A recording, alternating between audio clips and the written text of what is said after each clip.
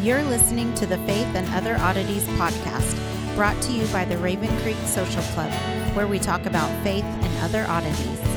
For questions, comments, or to be part of the conversation, join us on Facebook, Twitter, and Instagram, where you can find us at Raven Creek SC.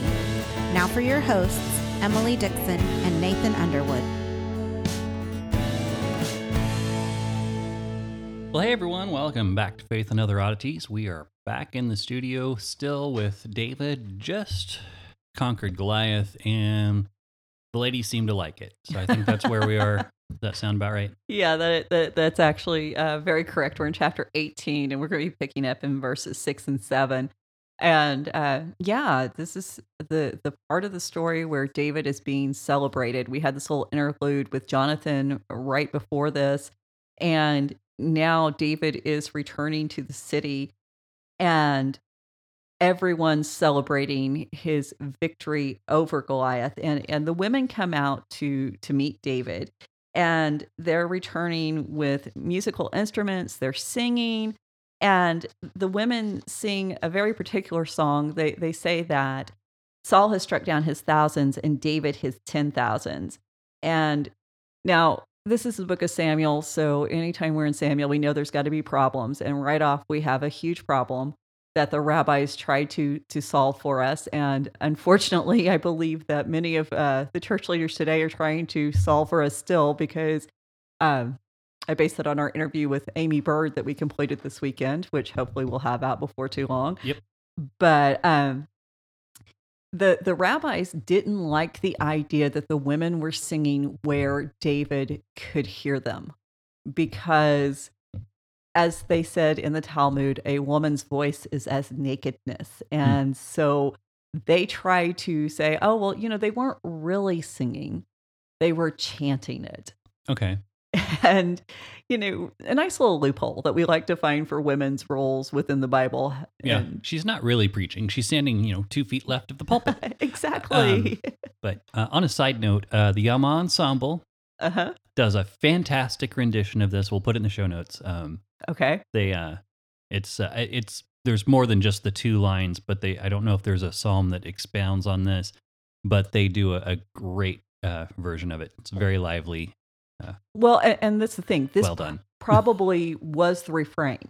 This was probably not the entire song. So we would have had, verse and then chorus, just like we have with songs here. Sure. So we don't have any kind of indication within this part of the text, and I didn't find any indication in the Psalms when I was looking at what the rest of the text might say, or what the rest of the song might say. But, fortunately for us, the Bible doesn't seem to have a problem with women singing. We have Exodus 15, where Miriam sings after they cross the Red Sea. Of course, we have Judges 5, the famous song of Deborah. And we also have Song of Songs, the song of the Shulamite, and her singing over her beloved.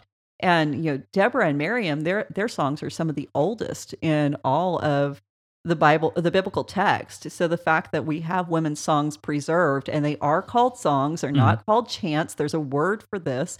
We don't have to try to make the Bible say something it didn't in order to, make it less offensive for our delicate sensibilities. Yeah, that's well, and that's a very delicate sensibility that's being offended by a woman singing. Yeah.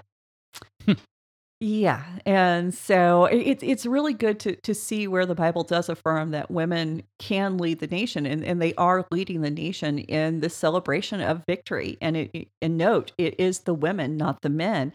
And they're specifically playing instruments. They're playing tambourines and probably a lute that would be specific instruments used for celebration. And because of this, there's actually an idea that they might be professional merrymakers. I think that's how Block referred to them. And this, I think we're kind of familiar. A lot of us who've studied the Bible know that a lot of times there were professional wailers at funerals, and that they would make this great outcry of lament. And to see that there's also women who made a living celebrating, I think, would be a very interesting idea. And so we know this is part of the ancient culture, even though the Bible doesn't specifically identify them as such. So to me, it kind of seems like the idea of hiring a band to come play your occasion. Yeah. I mean, that's really kind of what it sounds like. I mean, it's probably a little more intense because, I mean, music was viewed a little more spiritually, oftentimes back in the day. So, Definitely, yeah. And we're going to talk about how actually music is a weapon of war. And Cool. we're going to be getting into that. So, yeah, the song itself only has 5 words as it's recorded in the Bible, 5 words in Hebrew. And like I said, that's probably the chorus or a refrain and not the verse. But that's the part that makes Saul mad. And that's why we've hung on to it, because we need to know this is what the upsetting factor is, not what else may have been said. But you have to ask yourself, what could the women sing about Saul during this particular battle? I mean, Goliath had been stomping out for 40 days and challenging Israel to this duel, and he's never responded. Saul never responds to Goliath's challenge. So while he was hiding in his tent, he sent a child out to confront this giant. And so the women, when they're singing about Saul here, they aren't talking about his victories within this particular battle. They're actually talking about previous battles. And, that had to sting, because Saul had been a great warrior. He'd had great successes. Now he's an old man. He's got grown children. So we know he's aged. And Saul's beginning to see that his position isn't just precarious because Samuel has decreed it. His situation is precarious because the people are starting to love David more than they loved him. So verses 8 and 9, it says, "And Saul was very angry, and this saying was displeasing to him," the song that the women were singing. "And he said, they ascribe to David 10,000s, and to me they have ascribed thousands. What more can he have but the kingdom? And Saul eyed David from that day on." Now, Saul's response really shouldn't surprise us, because if we go back to chapter 13, where he gives the unlawful sacrifice to appease the crowds, and then in chapter 14, he makes the rash vow again to appease the crowds. And in chapter 15, whenever Samuel denounces him with the king of the Amalekites, and he begs Samuel to go back and to make him look good in front of the people, Saul really is shown as having 2 concerns. One, he wants to hang on to the throne, and the other one, he wants to look good in the eyes of others. And so the fact that this kind of assault on his reputation is kind of what's making him mad, we see that this is in perfect keeping with Saul's character. And he is finally pretty clearly convinced that it is David who's going to take his throne. I mean, David's already got the glory, and he's already become Israel's defender. He's won Jonathan's loyalty, and he has the admiration of the people. What else can David take from him, right, other than the kingdom? And that's what Saul's acknowledging when he says this. And Saul keeps an eye on him from that day forward. It's a jealous eye. He's watching with the intent to do harm. And what I found interesting in this particular section of the story is Saul's the one who decided to bring David into his home. He's the one that decided David needed to live in the palace with him. And in effect, it's Saul who actually makes David be his neighbor. And this is important because in 1 Samuel 15:28, God promised to give the kingdom to the neighbor who was better than Saul. So Saul actually creates the circumstances that allows Samuel's words to come to fruition. And not only has Saul made David his neighbor, the people have declared, David's better than you are. So we are starting to see how this can unravel and how it can actually be accomplished according to what the prophet said. So verse 10, the next day, a harmful spirit from God rushed upon Saul, and he again, and he raved within his house. And when David was playing the lyre, as he did day by day, while David was playing the lyre day by day. So the evil spirit's back, and this is causing Saul to rave within his house. I have a problem with this translation. Surprise, surprise. The word there in Hebrew is nava. He prophesied within his house. There's no other time that the ESV translators decide to use this word as rave, with one exception. The other exception is when Elijah is with the prophets of Baal on Mount Carmel. And so there's this idea that the translators are pushing you not to see this as prophecy, that what Saul's saying is somehow corrupt or untrustworthy because it's been inspired by an evil spirit. But the problem with that is to insert our presuppositions upon the text. It linguistically, textually, there's no reason for us not to call it prophecy. And prophecy in ancient cultures could be unintelligible ravings and rantings. A prophet was not the one who actually communicated the word to the people. In most cultures, the prophet was the one who actually was overcome by this delirium of sorts and would say these things, and then it was interpreted from there. And nowhere are we told that what Saul is saying is false prophecy. That assumption is made because of the evil spirit being mentioned.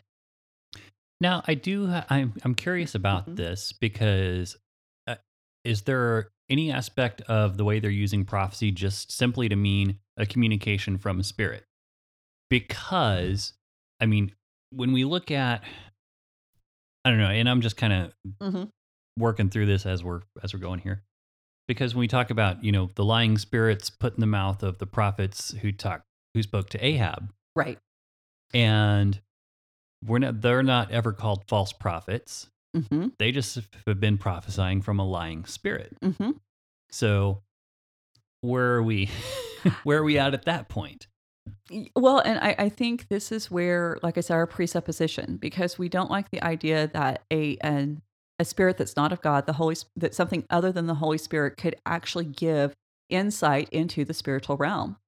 And the Bible clearly shows that they can. Well, and what's really funny about that, especially, us coming from a Southern Baptist background, we don't like that idea, but we're constantly telling people to be afraid of it. Right. Exactly. Not us specifically, but, a lot of people within the denomination are constantly, oh, you might catch a bad spirit, but then they don't actually really exist. Which one is it? You don't get to pick one. You get to pick them all. And then apply the right one at the right time in order to have the proper theology. And this leaves you with schizophrenia. But that's a whole other story. Anyhow, so that I'm just some stuff to think about. Yeah. Well, and the thing is, we're never told that what Saul's saying is false. But what could be more maddening to Saul than the truth? Right. I mean, really think about the fact that if this is a spirit from the Lord, like we're told, and let's presume that the Spirit of the Lord inspires Saul to speak the truth, everything that's going to be coming through the Spirit, to Saul is going to be, you're losing your kingdom. David's going to take it from you. God has rejected you. And now Saul's going to stand up in all of his fleshly power in an attempt to try to fight back against it. And of course, we know that he winds up being powerless and he's unable to be successful because it is his fleshly powers that are trying to enact this change. And he never goes to God and says, hey, I messed up. I need to repent. I need to submit to your will. I need to do the right thing. And I think we need to stop playing with the language when we do Bible translations in order to protect people from this idea that maybe a prophet or even, prophecy isn't always pretty in how it's delivered. Sure. So just my 2 cents. But at the last part of that verse, in verse 10, we're told that Saul has his spear in his hand. And this is a good time to remember that Saul's a son of a Gabor. Mm-hmm. He is the son of one of the women taken by the tribe of Benjamin, or at least a grandson. That he is a mighty man of valor himself, and that he's tall, he's head and shoulders above his countrymen. He is a giant, and now he's holding a spear, just like the last time that someone held a spear confronting David was Goliath. Mm-hmm. So Saul is really being presented as just as much of an enemy to David as Goliath was on that battlefield, and we need to bear that in mind. Saul's not the victim here, okay? That's the thing. We're going to talk about why he's not the victim here. But, this time what David is confronting his enemy with is not a sling, it's a lyre. Right. It's the kinnor. It's what the instrument David is familiar with using. And I kind of wonder if this isn't some kind of, if we couldn't draw some kind of lesson from this about discerning how to deal with your enemy. When do you need to use a sling? When do you need to use praise and worship as a way to defend yourself? Um, Goliath took a sling. Hmm. It would have been just stupid if David would have stepped out onto the battlefield with a lyre. Fair enough. But at the same time, having a sling using the sling against the king of Israel, God's anointed king, God's chosen king, and we can't forget that about Saul, that would have been wrong also. Hmm. So when we see this, though, we're supposed to see the parallels in the situation. And we're supposed to see that there are times that you don't confront your enemy directly. But the Bible is very clear that in each case, God is the one who provides the rescue. God's the one who provides the victory. And, Saul he's a great warrior. And so the idea of throwing a spear across a room at a sitting target, Hmm. the fact that he would miss is something that would seem ludicrous. And we're going to talk some more about that when we go into it. But another reason why I think David didn't kill Saul at this moment, I mean, David knows he's going to be king.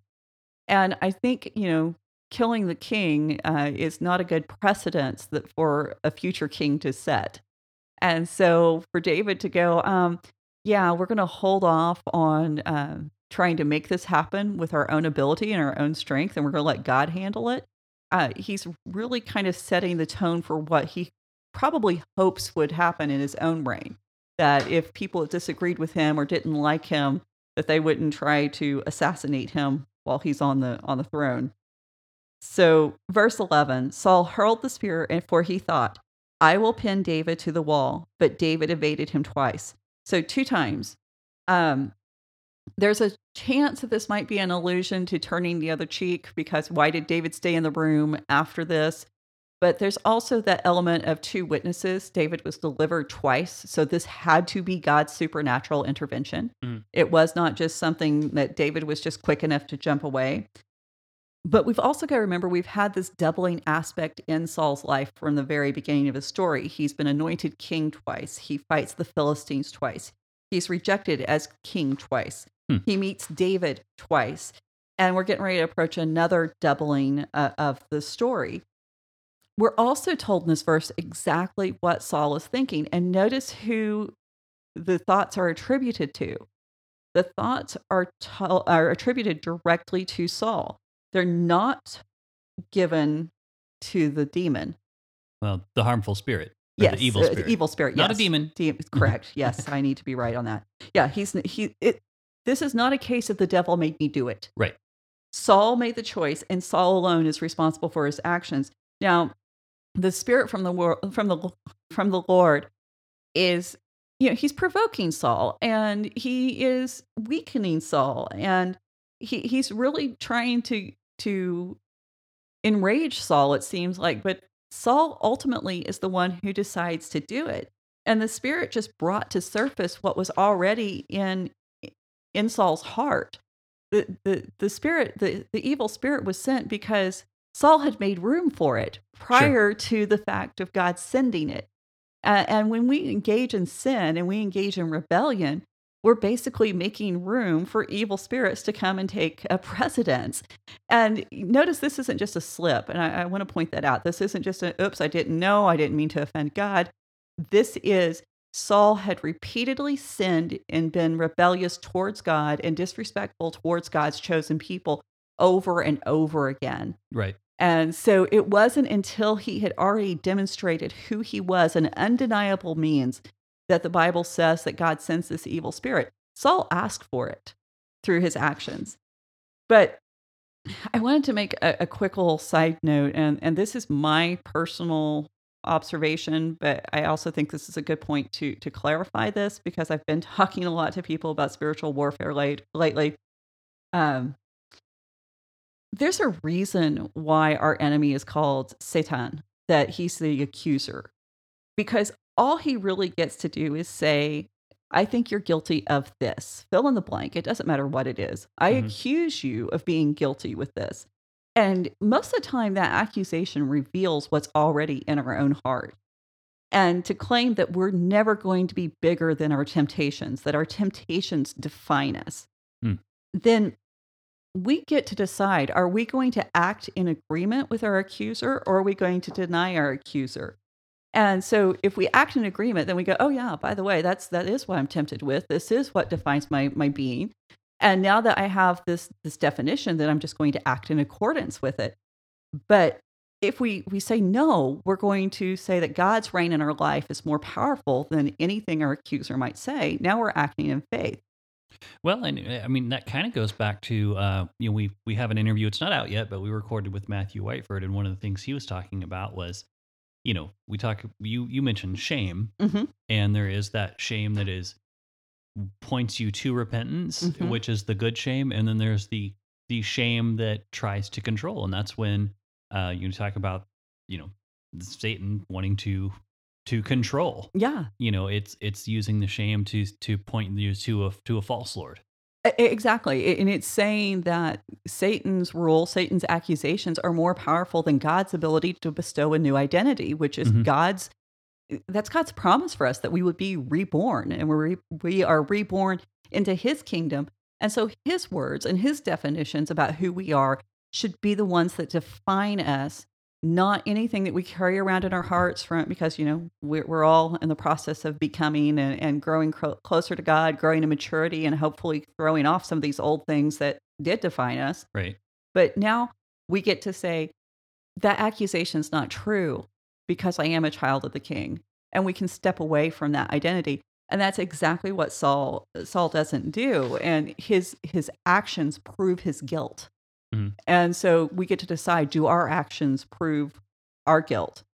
And so when I was reading through this, I realized a lot of people who want to talk about spiritual warfare really like to bring up, oh, the devil made me do it. No, the devil showed you where your weakness was, and instead of taking that weakness before the Father, you decided to say that he was right. Sure. Well, and you were talking about actions betraying guilt, and it's like even if you are guilty of something, don't choose to continue in it. Right. Take that to God. And that's the reason why I almost hate to say that we need to be relational with God, because that's taken on this whole new connotation in our society today. But that's the reason why it does have to be relational, and we have to be responsive and actually moving towards God in a conscious manner. And I think so often we just think, well, God's just with me, and so I'm okay. And God's saying, no, I want to interact with you, and I want you to be participating with me in each and every moment. And that awareness. So anyway, that was my little rabbit trail for that passage. Verse 12, it says, so Saul was afraid of David because the Lord was with him and had departed from Saul. So throwing a spear, I know this seems like I'm backtracking, but throwing a spear is an act of sovereignty and power. And in trying to kill David, Saul is trying to demonstrate that he has control over David's life. And as king, he can exercise that right. I mean, a king had the ability to hurt and kill his subjects. That was part of this culture, this very ancient, very brutal culture, which we need to keep in mind that we're dealing with. The idea of a king killing a subject was not really all that offensive. And so Saul's trying to say that he has this ability, he has this right. And instead, what he sees in this act is God's protection, and God saying that, no, Saul, even though he is the king who physically sits on this throne, God is still the king in Israel. Sure. And he's the one who has the ultimate ability to determine who lives and dies. It's not up to Saul. Saul has nothing left. So you can see why this becomes so alarming for Saul. This isn't just David got lucky, or God was nice to him today. This really is a declaration of not only what David has, but everything that Saul has lost. And Saul has every reason to be afraid. And I don't think we get that when we read it, because we go, oh, well, he just missed. We like to reason it away. Saul knew the spiritual ramifications. So I do wonder about that, like how much he knew, because it does say he was afraid because the Spirit of God was with David and it had left him. I know Saul at this point probably knows the Spirit of God has left him, but I'm curious if the fear was just induced or if Saul was conscious that that was the source. Well, if he's prophesying in his house, then he has some insight into what's going on in the spiritual world. And I think that's another reason we need to quit messing with the text. Right. Because now we see that he's got a direct line. And we're going to find in Saul's story that people who have access to the spiritual world, even illicit access and access that God has forbidden, they still get a hold of information that can be very accurate. Yeah. And we're going to see that especially with the Witch of Endor. So I think it's interesting to me that the Bible never says that these false prophets or that the opposing spirits don't have some truth to impart. It just shows us that the truth is often twisted and that we can't rely on it. And so it never says there's no power there. It just says you need to be careful and you need to be looking for the one who has the ultimate power and will tell you the truth and that you can rely on. So, but we'll get more into that. I can't wait to get to the Witch of Endor story because I know a lot of people are really curious about that. Sure. Yeah. I read it, I don't know how many times as a kid, trying to make sense of it all. And where are the Ewoks? I know. That would have made an interesting Bible story. Sorry. So, every time I hear that, that's immediately what I think of. Well, Steven Spielberg is Jewish. Well, so it wasn't Spielberg. That was Lucas. Is that Lucas? George Lucas, yeah. Is he Jewish? I don't know. I don't know. Well, okay. But, there's some background that goes that why there would be some familiarity with these terms. So, yeah, you would have known your Bible. So, or Tanakh. Verse 13 through 16, I'm not going to read it, but Saul puts David out of the house at this point. He realizes if he can't kill David, there's a pretty good chance that David could kill him, and he's just not wanting to live under that shadow anymore. And he makes David a commander of 1,000. So we don't know if that's a literal 1,000 or if it's just a measurement of a unit of the troops, but a lot of men basically. But this places David in the public eye, and so now more people are getting to witness David's acts of bravery and courage, and they're becoming even more enamored with him. And the Bible is very clear to say that David's success in this position is because the Lord is with him. And all of David's successes are pretty much going to be attributed to God alone. It's not that David does that, but that God does it through David. And when David acts on his own, the writer of Saul is very quick to show how David usually makes a bloody mess out of everything, literally. So Saul's fear increases with David's success, and Israel and Judah, the Bible writer is very clear that their love and respect for this guy is just continuing to grow leaps and bounds. So this is the setup for probably one of the stranger stories in the Bible. It's so strange that most of the time people don't really even talk about it, or it's kind of treated as nothing to see here, just move along. And this is so I don't know. I do think there's a bad move here. It's like people really like this guy, so I'm going to put him in charge of people. That just seems like a bad move. Like if you wanted to discredit someone, and part of me wonders if Saul was secretly trying to set David up for something like Uriah later does to David. Or David does to Uriah? Yeah, David does to Uriah. That's exactly what's going on here. But the problem is he just gets so darn popular with his own troops, that things can't go well. Well, and we're going to see in future stories where his troops just tell David, you're not even going out on the battlefield anymore because we can't let you die. Sure. And so that's very much a possibility. I don't know if it's happening at this point yet, but as we move into this next story, we're going to find that Saul is his hope. He specifically states, I shouldn't have to kill David. we'll let the Philistines do it. Right. And so, yes, David took some of Saul into his reign. Fair enough. I read ahead, but it's been a couple of weeks. I've been Yeah. distracted. Yeah, well, you've got big things going on in your life. So the story we're going into, it runs from verses 17 through 27, and this is the story of Saul's two daughters, Merab and Michal. We're going to talk about them. We're going to make some really interesting side journeys. I don't know how much we're going to get through in this episode because it's interesting. There's not a lot of detail in the story.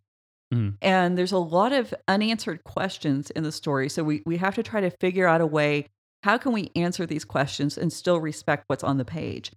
And I should make a shout out to Vivian. She's in our paddle store. She was great. When she found out this is where we were going to be headed this week, she sent me like articles and resources and really saved me a lot of time. And most of what you're going to get today is because she took time to actually help me with this. And I love it. So keep the article coming.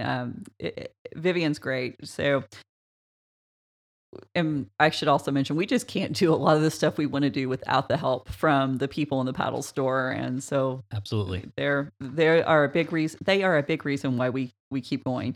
So, the story of Michal and Merab, one of the reasons why it's kind of overlooked is because there is this idea that women were used for trophies of war, that if you were a successful warrior, then you got the beautiful woman. I mean, we're still familiar with this concept. I mean, all of our fairy tales pretty much revolve around it. We still kind of, there are parts of the country where we still kind of do this, except it's not trophies of war, it's trophies of college. Right? Everyone wants their daughter to marry a doctor or a lawyer or somebody who's going to be super successful. And, we've seen that a lot in especially small town. Right. This is your ticket out of here, Escape while you can. Yeah. And so, yeah, it's not at all a foreign concept. We've just kind of modified it a little bit. A little bit more palatable. Yeah. Yeah. And it's not a foreign concept even in the Bible. The book of Judges, Caleb says, hey, whoever defeats the city can have my daughter. Yeah. And I'm not endorsing it. I'm just saying it happens. Yeah, right. So I want to clarify. Well, but there's a huge contrast in the way Caleb does it, because Caleb does it with kind of this mindset that if this guy's a great warrior and he's willing to risk on behalf of God, then he's going to make a great husband for his daughter. Sure. Saul here, he doesn't care.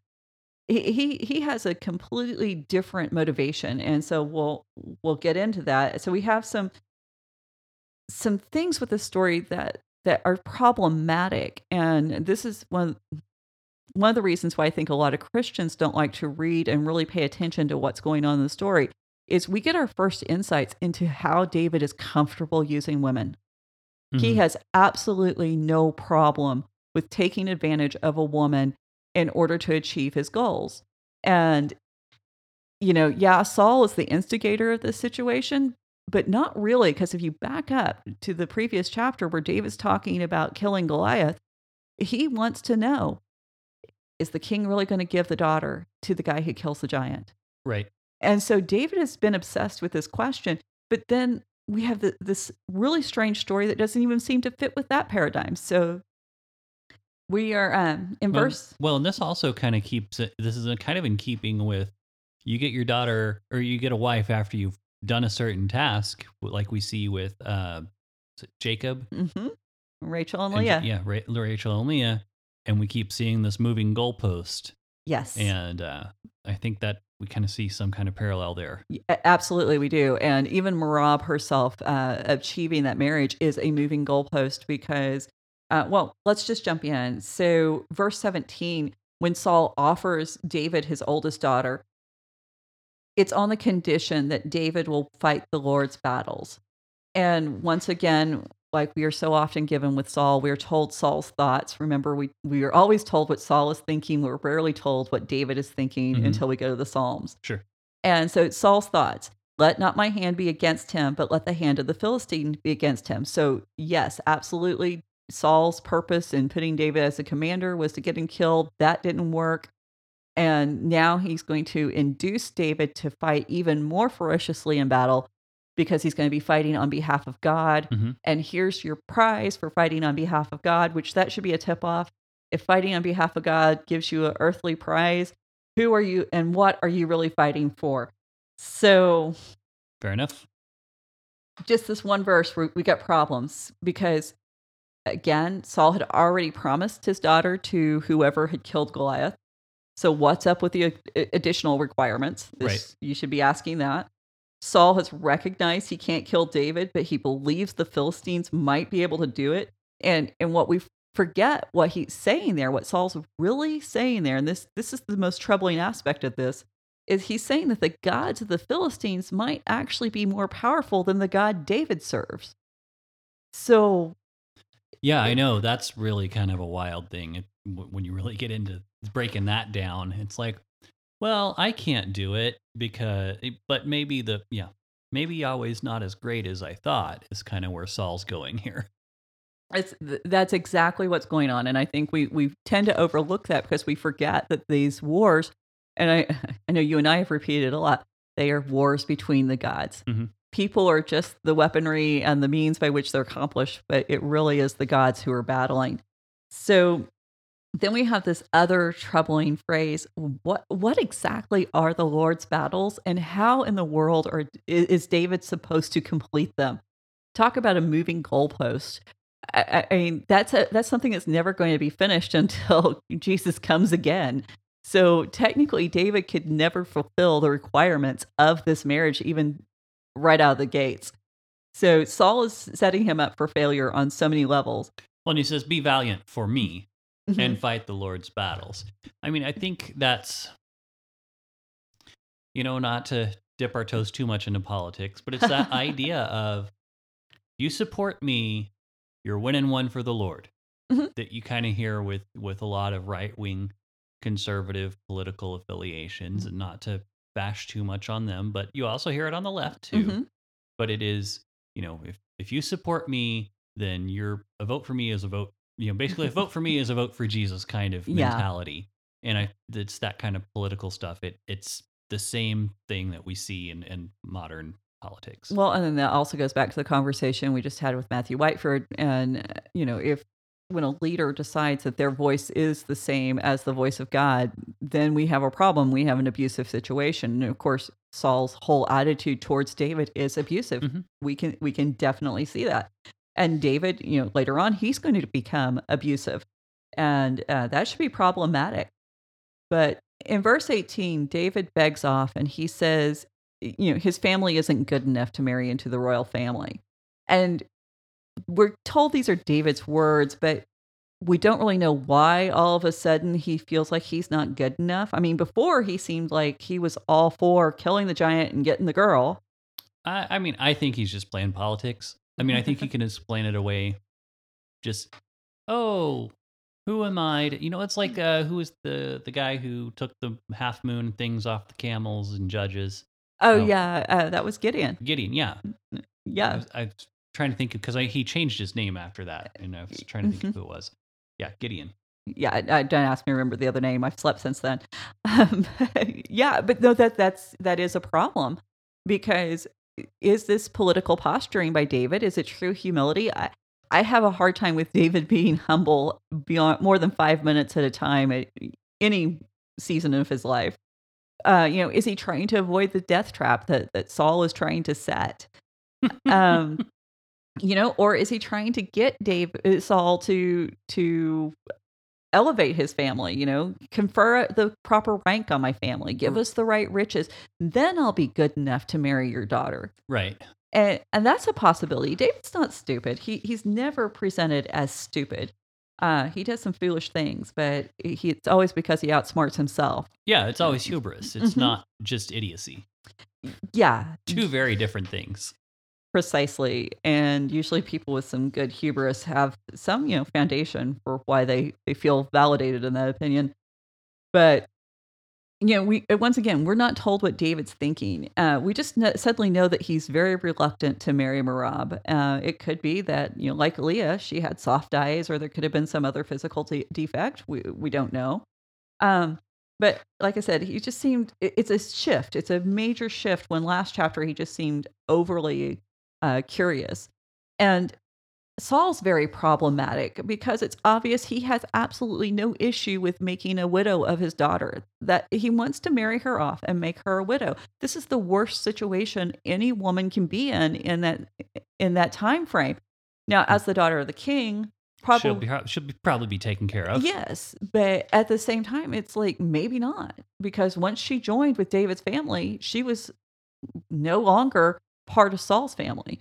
She would have been passed off in Levirate marriage from brother to brother, which we know that happened at this time. And David had several brothers. Right. So Saul's attitude towards his own daughters is very reminiscent of the elders and fathers at Shiloh. And the women can be used to placate the people and to get what we want out of the situation politically.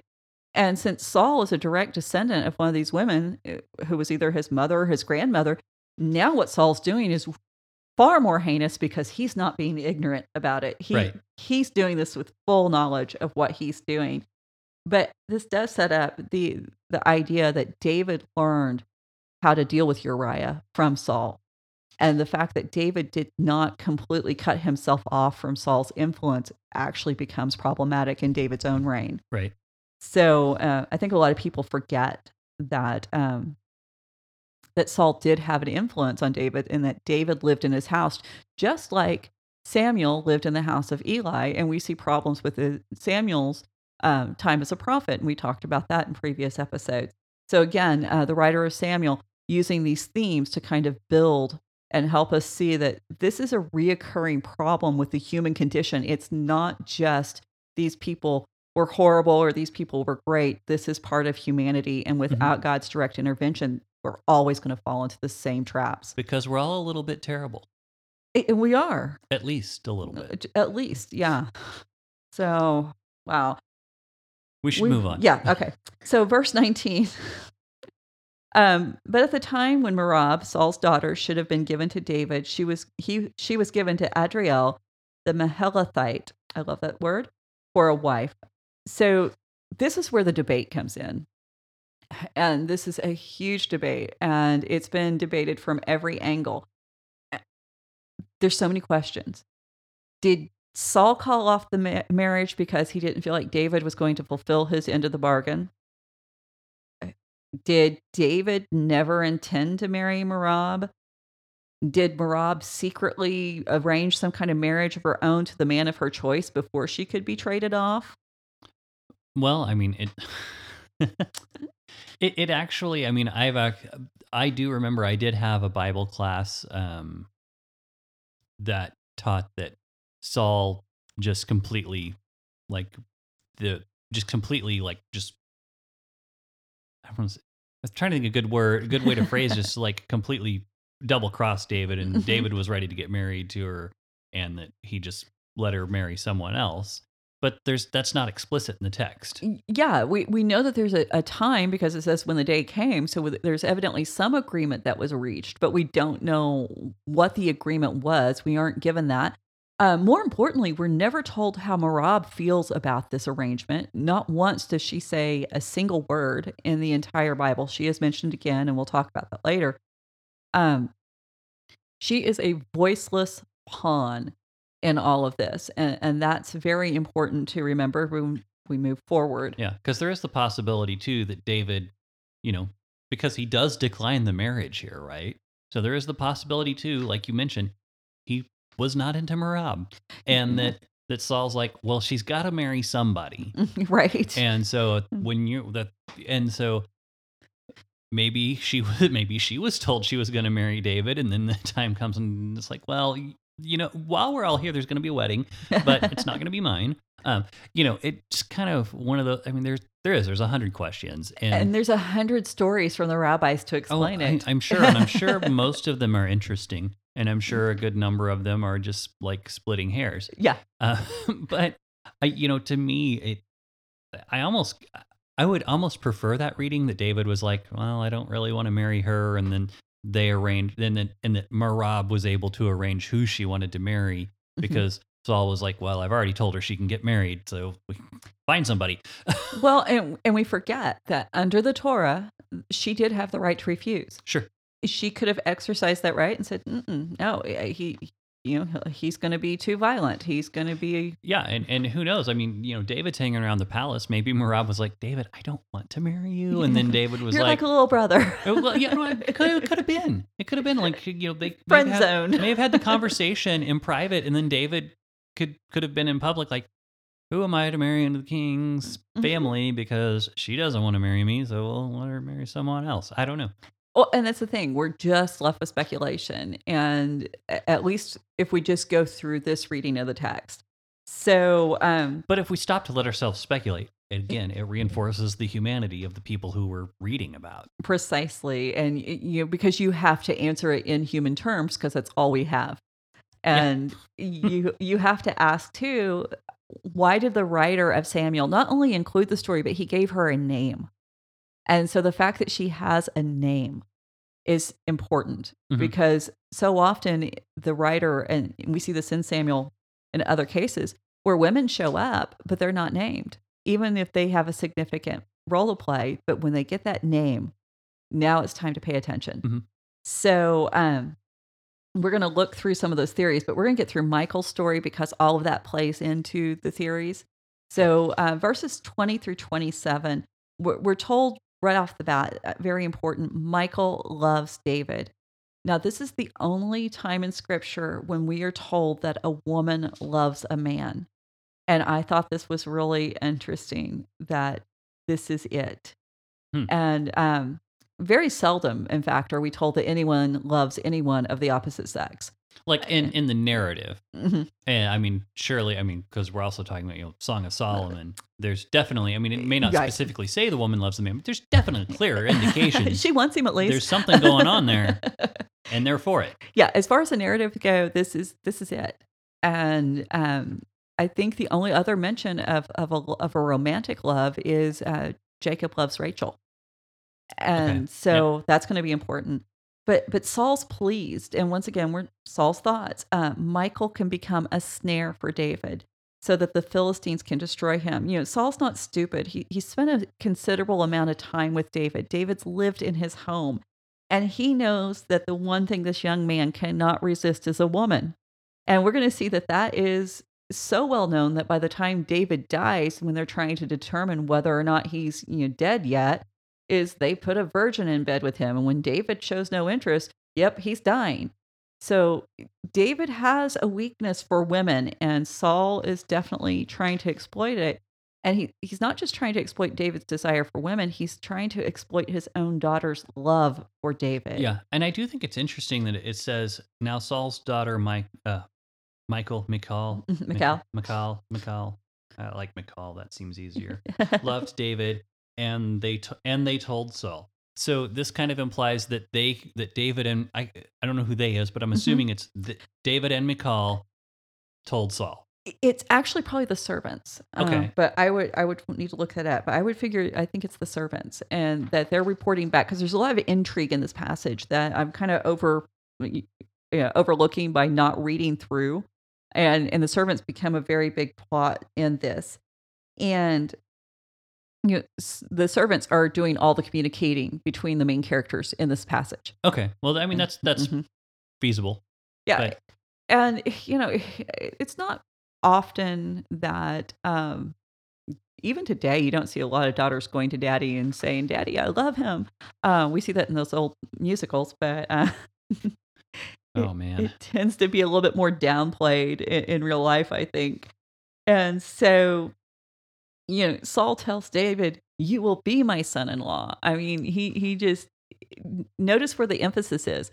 It's not, "You will be my daughter's husband. You will be my son-in-law."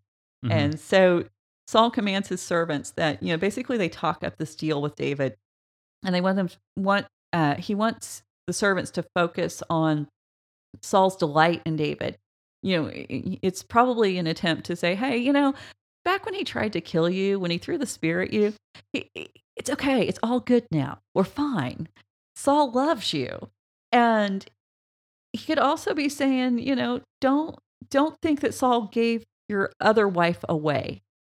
That, yeah, she married somebody else, but it's really not that big of a deal. This one's better, and Saul's giving you the better of the two. You can kind of imagine what these conversations had to sound like. Making peace between two people where one has literally tried to kill the other is not the easiest thing in the world. Yeah. So, and David once again appeals to poverty and his lack of status. And again, I think that David's way of saying, "Hey, Saul, you need to move me up the food chain a little bit. I need this prestige if I'm going to become a part of your household." But remember, David's view isn't on becoming part of Saul's household. David's view is becoming the king of Israel. So the servants report back to Saul what David is saying. And Saul tells David what he wants for a bride price. And seriously, it's 100 foreskins of the Philistines. At this point, I think it'd be no. I was wrong. I like her as a friend. I love my wife, but I don't know if I could go through with this. Well, David's a man of war. David is a man who has absolutely no fear of going out to battle. This was normal for him. We've been raised in a much softer environment. Fair enough. So, but I have so many questions about this that I don't actually want the answer to. One thing I know is, the Philistines aren't just going to be like, "Oh yeah, take mine." David's got a task ahead of him. Well, and it's a task that's been designed specifically to destroy David. Right. I mean, the Philistines are not just going to hand it over. Well, I mean, it's one thing to just be like, "Hey, go kill 100 Philistines," but now you have to get a very specific, what's war trophy? Yeah. This is try not to get killed by the next one while the other Philistines. What is he doing? Like, what's even going on? This is why, and when you think about the way the Israelites were looked at in other cultures, this might be one of the episodes that makes them so suspect to other cultures. Not only do they kill us, they disfigure us. It's just weird. Go ahead. It is. Well, and circumcision was one of the few Canaanite rituals that the Philistines did not adopt. Right. Remember, when they came into this part of the country, they actually were adopting many of the gods and the goddesses that were being worshipped. They adopted a lot of the ceremonies, but circumcision was one that they specifically did not decide to make part of their culture. And we see this back in the book of Judges with Samson and his bride. And this meant that this bride price could only be collected from the Philistines. So David couldn't go out and kill, 100 other one of the Canaanite groups or peoples living there. It had to be the Philistines. And I thought that was interesting because I totally didn't think about that, reading this years before, that this was something only the Philistines could offer him. So, that is, yeah.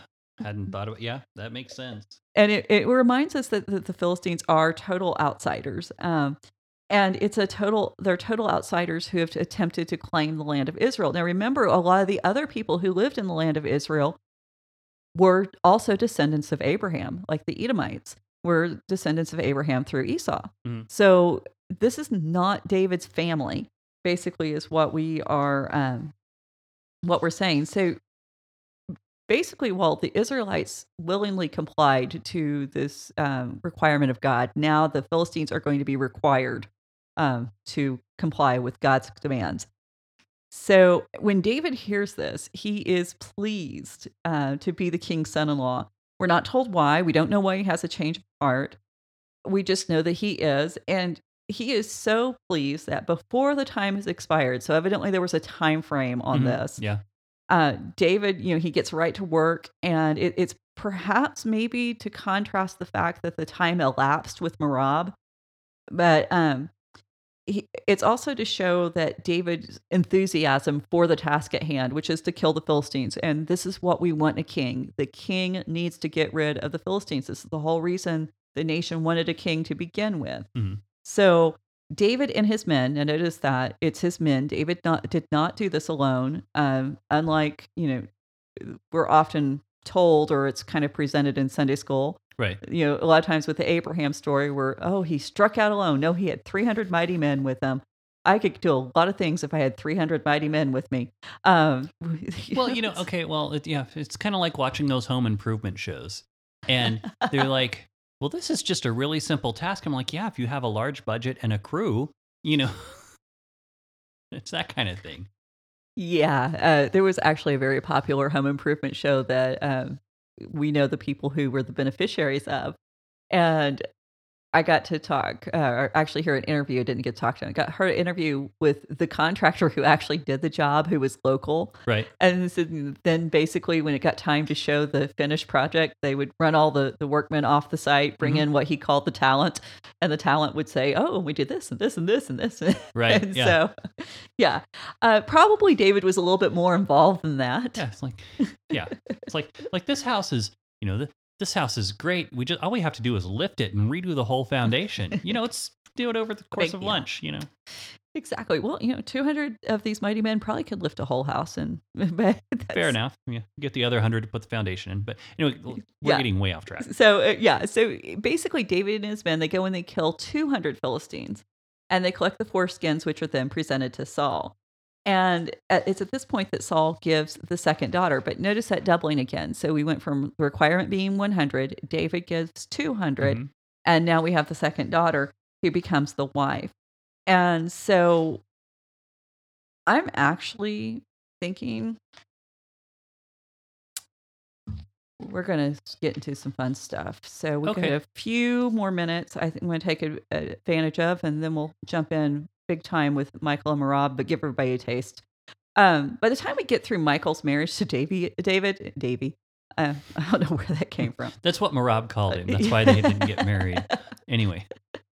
So we've almost forgotten who Merab is, and we've got to go through all this political maneuverings of killing 200 Philistines, and that's just so in your face and so graphic and so disturbing that you do have to stop and ask those questions. That Merab gets lost again.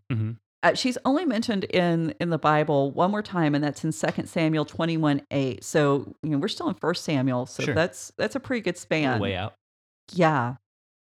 And Michal's going to be moved, dealt with in a few more episodes that are really pivotal episodes within David's development in his life. But we're still left with the question, why are we told about Merab to begin with? And like I said, we know there's some kind of significance. And so from this passage alone, we could surmise that it is to demonstrate David's initial resistance to Saul's plot against him, that maybe he was smart enough to avoid, this chance of being killed by the Philistines. And there's this maybe a desire in David to have a loving wife. But the problem with all of that is we're never told that David loves Michal. And with his interactions that were later shown between the two of them, he actually appears to be rather cold to her. And we have a tendency to act like, oh, it's no big deal that he spoke to her this way because she had a bad attitude. And we forget that, she had a bad attitude, but that's not how a husband talks to a wife, particularly not a husband whose idea of what that relationship looks like has been inspired by God. And David, being a man after God's own heart, should not speak to his wife like this way. Right. So, this surface level reading could cause us to suspect that basically what we're being shown is that David has a weakness for women and he does grasp for power, which is in keeping with the way that the 1 Samuel writer does present David. Right. And I think there's an element of that. I mean, we see David as a political mover and shaker. And the writer Samuel wants us to be aware of his flaws, but I think this is only part of the story. And so in order to get the bigger story, we're actually going to have to make two major detours. And the first one is going to be to Rachel, Jacob, and Leah. Okay. Because that is the first time that we have two sister wives in that doubling aspect, and we're going to see how that story connects. The second story is the story of Dinah and Shechem. And Okay. we've talked about that on a previous episode. So I want to throw those out there. So, if you got time this week between this episode, the next episode that's going to come out, take some time to maybe go back and listen to those episodes about those women Mhm. and why they're significant, because that's going to inform how we read the what's going on behind the scenes with David, Merab, and Michal. Yeah. And so I think I'm going to leave it there because I don't want to get in a nice juicy bit and have to shut up. Okay. So Well, cool. Well, that's a good place to end. I mean, we're right at, look, right there, 1 hour. So we're good. just flipped over. Well, everyone, thank you so much for joining us. And I'm excited to see what we get into next week. We've had a good recording schedule this weekend. And even though it's been a bit crazy with back to school, but we're excited to do this. And thank you. If you liked what you heard, want to hear more of it, ravencreeksc.com. You can get to our archives. You can find most of it still on Apple Podcast or wherever you get your podcast. If you want to be part of the conversation, Raven Creek SC on all the social media. That's where you can find us and hit us up, be part of the conversation, and we'll see you next time. Thanks. Bye. Bye. You've been listening to the Faith and Other Oddities podcast, a Raven Creek Social Club production. Don't forget to follow us on Facebook, Twitter, and Instagram. If you like what you've heard, please write us a review on iTunes or consider supporting us on patreon.com/RavenCreekSC. As always, thank you for listening and don't forget to join us next week.